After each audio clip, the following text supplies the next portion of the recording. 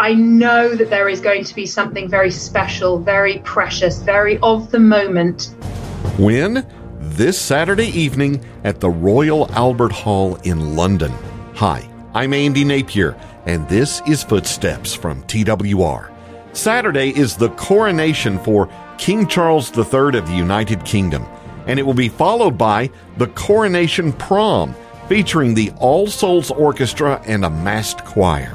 Lani Charlwood of All Souls Music joins us to describe this celebration. The event is about bringing world-class choral and orchestral music together with worship. It is an opportunity to invite people into a comfortable, familiar concert hall setting to an event where they get to hear about Jesus. So the beauty of being able to do it on the coronation is that we get to draw the parallel between our new monarch and the King of Kings. So our theme is King of Kings.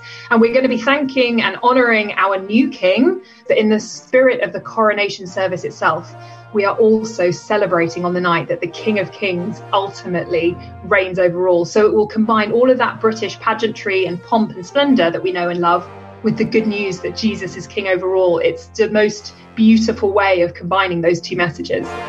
Every single time I think about being in that venue on that evening, I get goosebumps. I know that there is going to be something very special, very precious, very of the moment, something that actually could impact the rest of their lives.